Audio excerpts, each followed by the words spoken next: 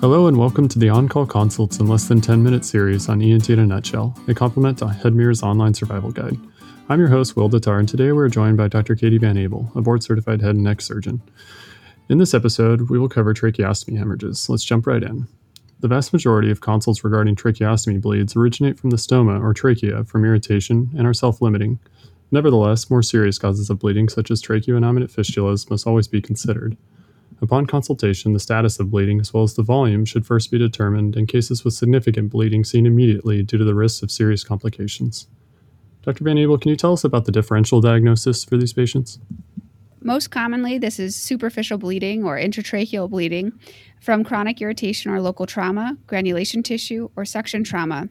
It could be a tracheoarterial fistula, the most common of which would be a tracheoinnominate fistula, or it could be related to an upper airway malignancy with bleeding from the mass itself. And what are some of the risk factors for these conditions?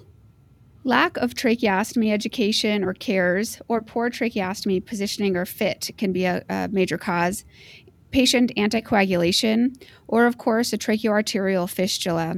There are several different factors that contribute to fistula, including procedural factors if the tracheostomy was placed below the third ring, patient factors such as poor patient positioning caused by neuromuscular hypotonia or kyphosis, patient sepsis, malnutrition, or diabetes.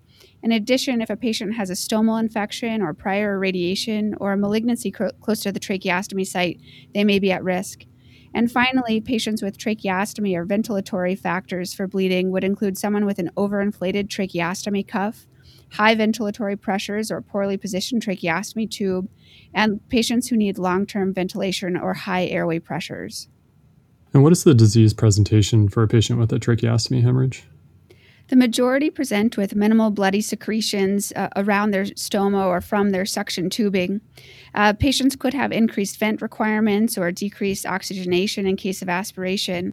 Certainly, patients with a tracheoinnominate fistula or tracheoarterial fistula may have a sudden episode of bright red bleeding that stops spontaneously, which would be referred to as a sentinel bleed. Note that the volume of blood is not always indicative of the presence or absence of a fistula, and that these fistulas can occur early after tracheostomy tube placement, but peak incidence is around 2 to 3 weeks postoperatively. And what history do you like to take for these patients? You'd like to know what the volume of bleeding is, where the bleeding is coming from, that is it coming from within the trachea or around the stoma, and if the bleeding is currently active. You'd like to know the timing of the tracheostomy tube placement, the type of tracheostomy tube, and whether or not there is a cuff and whether or not that is inflated. You want to know the patient's anticoagulation status, what their vent requirements are, what IV access they have, and whether they have any other active interventions such as ECMO. And what are the key supplies that you would recommend bringing to these consults? You want to make sure that you have good light. You should bring your own headlight with you if you can. You need to have good PPE. A flexible fiber optic scope would be helpful in order to provide a full exam. You want suctions up and available. At least 2 would be preferable. You'd like some band retractors or perhaps an Army Navy, a nasal speculum or tracheostomy tube spreader, a Craig hook, endotracheal tubes. Make sure you have at least a size 6 or up, an empty syringe, gauze, Fibrillar or Surgicel, silver nitrate, and some topical anesthetics such as 1 to 1,000 epinephrine or tranexamic acid if available. And can you tell us about the physical exam that you perform on these patients? When you arrive to the patient's room, you want to take in the overall scene. You want to assess their ABCs and their vitals. You want to get a sense for the volume of bleeding and how well they're maintaining their airway.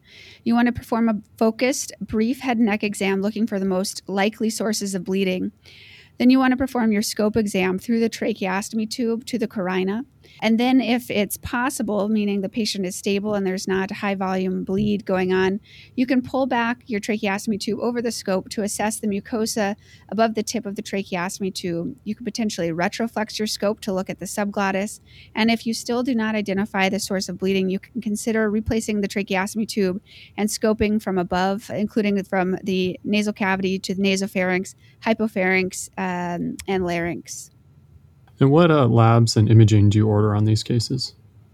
You want to get a basic set of labs, including a CBC, BMP, and coagulation panel, unless you have an obvious and superficial source of bleeding. You may consider getting imaging, including a CTA, especially if you have any concern for a sentinel bleed, or on your exam if you notice a proximal anterior tracheal wall erosion in the setting of a sentinel bleed. And can you tell us about the acute treatment in these cases? It's important to remember that any tracheostomy bleed may be life-threatening, and it may be difficult to fully assess the severity over the phone, so make sure you see any tracheostomy tube bleed quickly. For large volume bleeds, you want to call for help, and you want to call for supplies on your way to the patient's room. The goal is to identify the site of the bleed, advance a cuffed tube beyond the bleed into the airway, and tamponade any bleeding until further management is possible. You should inspect around the tracheostomy at the stoma, and if you suspect a tracheoarterial fistula, you can place a finger through the skin opening into the soft tissue and compress the blood vessel inferiorly by hooking your finger against the sternum. Once you have tamponaded the bleeding and secured the airway, you want to arrange for definitive treatment immediately. You may need to do this by asking a colleague to work on arranging for immediate OR or IR transfer for exploration and ligation of the bleeding artery. Once in a controlled environment, then you can consider transitioning to an orotracheal intubation. But because you have access through the neck, I would not advise you to take out that tube and replace via an orotracheal route unless advised by your consultant to do so. Although tracheoinnominate fistulas make up only 0 to 1% of all tracheostomy bleeds and 10% of severe bleeds, a true TIF can be fatal within minutes, and only 25% of patients who make it to the OR survive. While we started with large volume and severe bleeds, most other bleeds are caused by local trauma. And if you provide some good education on suction depth, topical hemostasis, and perhaps some local hemostatic agents such as Surgicel or Fibrillar, you should be able to control the bleed at the bedside. You may need to look for a different tracheostomy tube that fits the patient better, so make sure you know what tubes are available at your institution and bring several different sizes with you to your exam. At the end of repositioning your tracheostomy tube, the tube should sit in the middle of the trachea on your repeat flex exam. And can you tell us about the disposition or follow-up that you recommend for these patients? If there's any concern for tracheoarterial fistula, the patient should be admitted during your workup and watched very closely by a team who is comfortable with airways, so that may differ based on your institution. If there is mild stomal bleeding and you identify a source and control that source, you can cautiously consider discharge to home. And what about counseling for these patients? All of these patients should be provided with tracheostomy education, including management of both stoma and their tube. We want to make sure that patients at high risk for bleeding are sent home with a backup tube and potentially consider sending them home with a backup cuffed tracheostomy tube with instructions on how to use it. We want to make sure that patients have scheduled follow-up with ENT to ensure that they have good support and cares for their tracheostomy. And if bleeding recurs, the patient should be instructed to call 911 or present to their local emergency department, inflate their cuff if they have a cuffed tracheostomy tube, or exchange for a cuffed tube if available. Great. Thank you, Dr. Van Abel. So that concludes our episode on tracheostomy hemorrhages for adult patients. Thank you for joining us.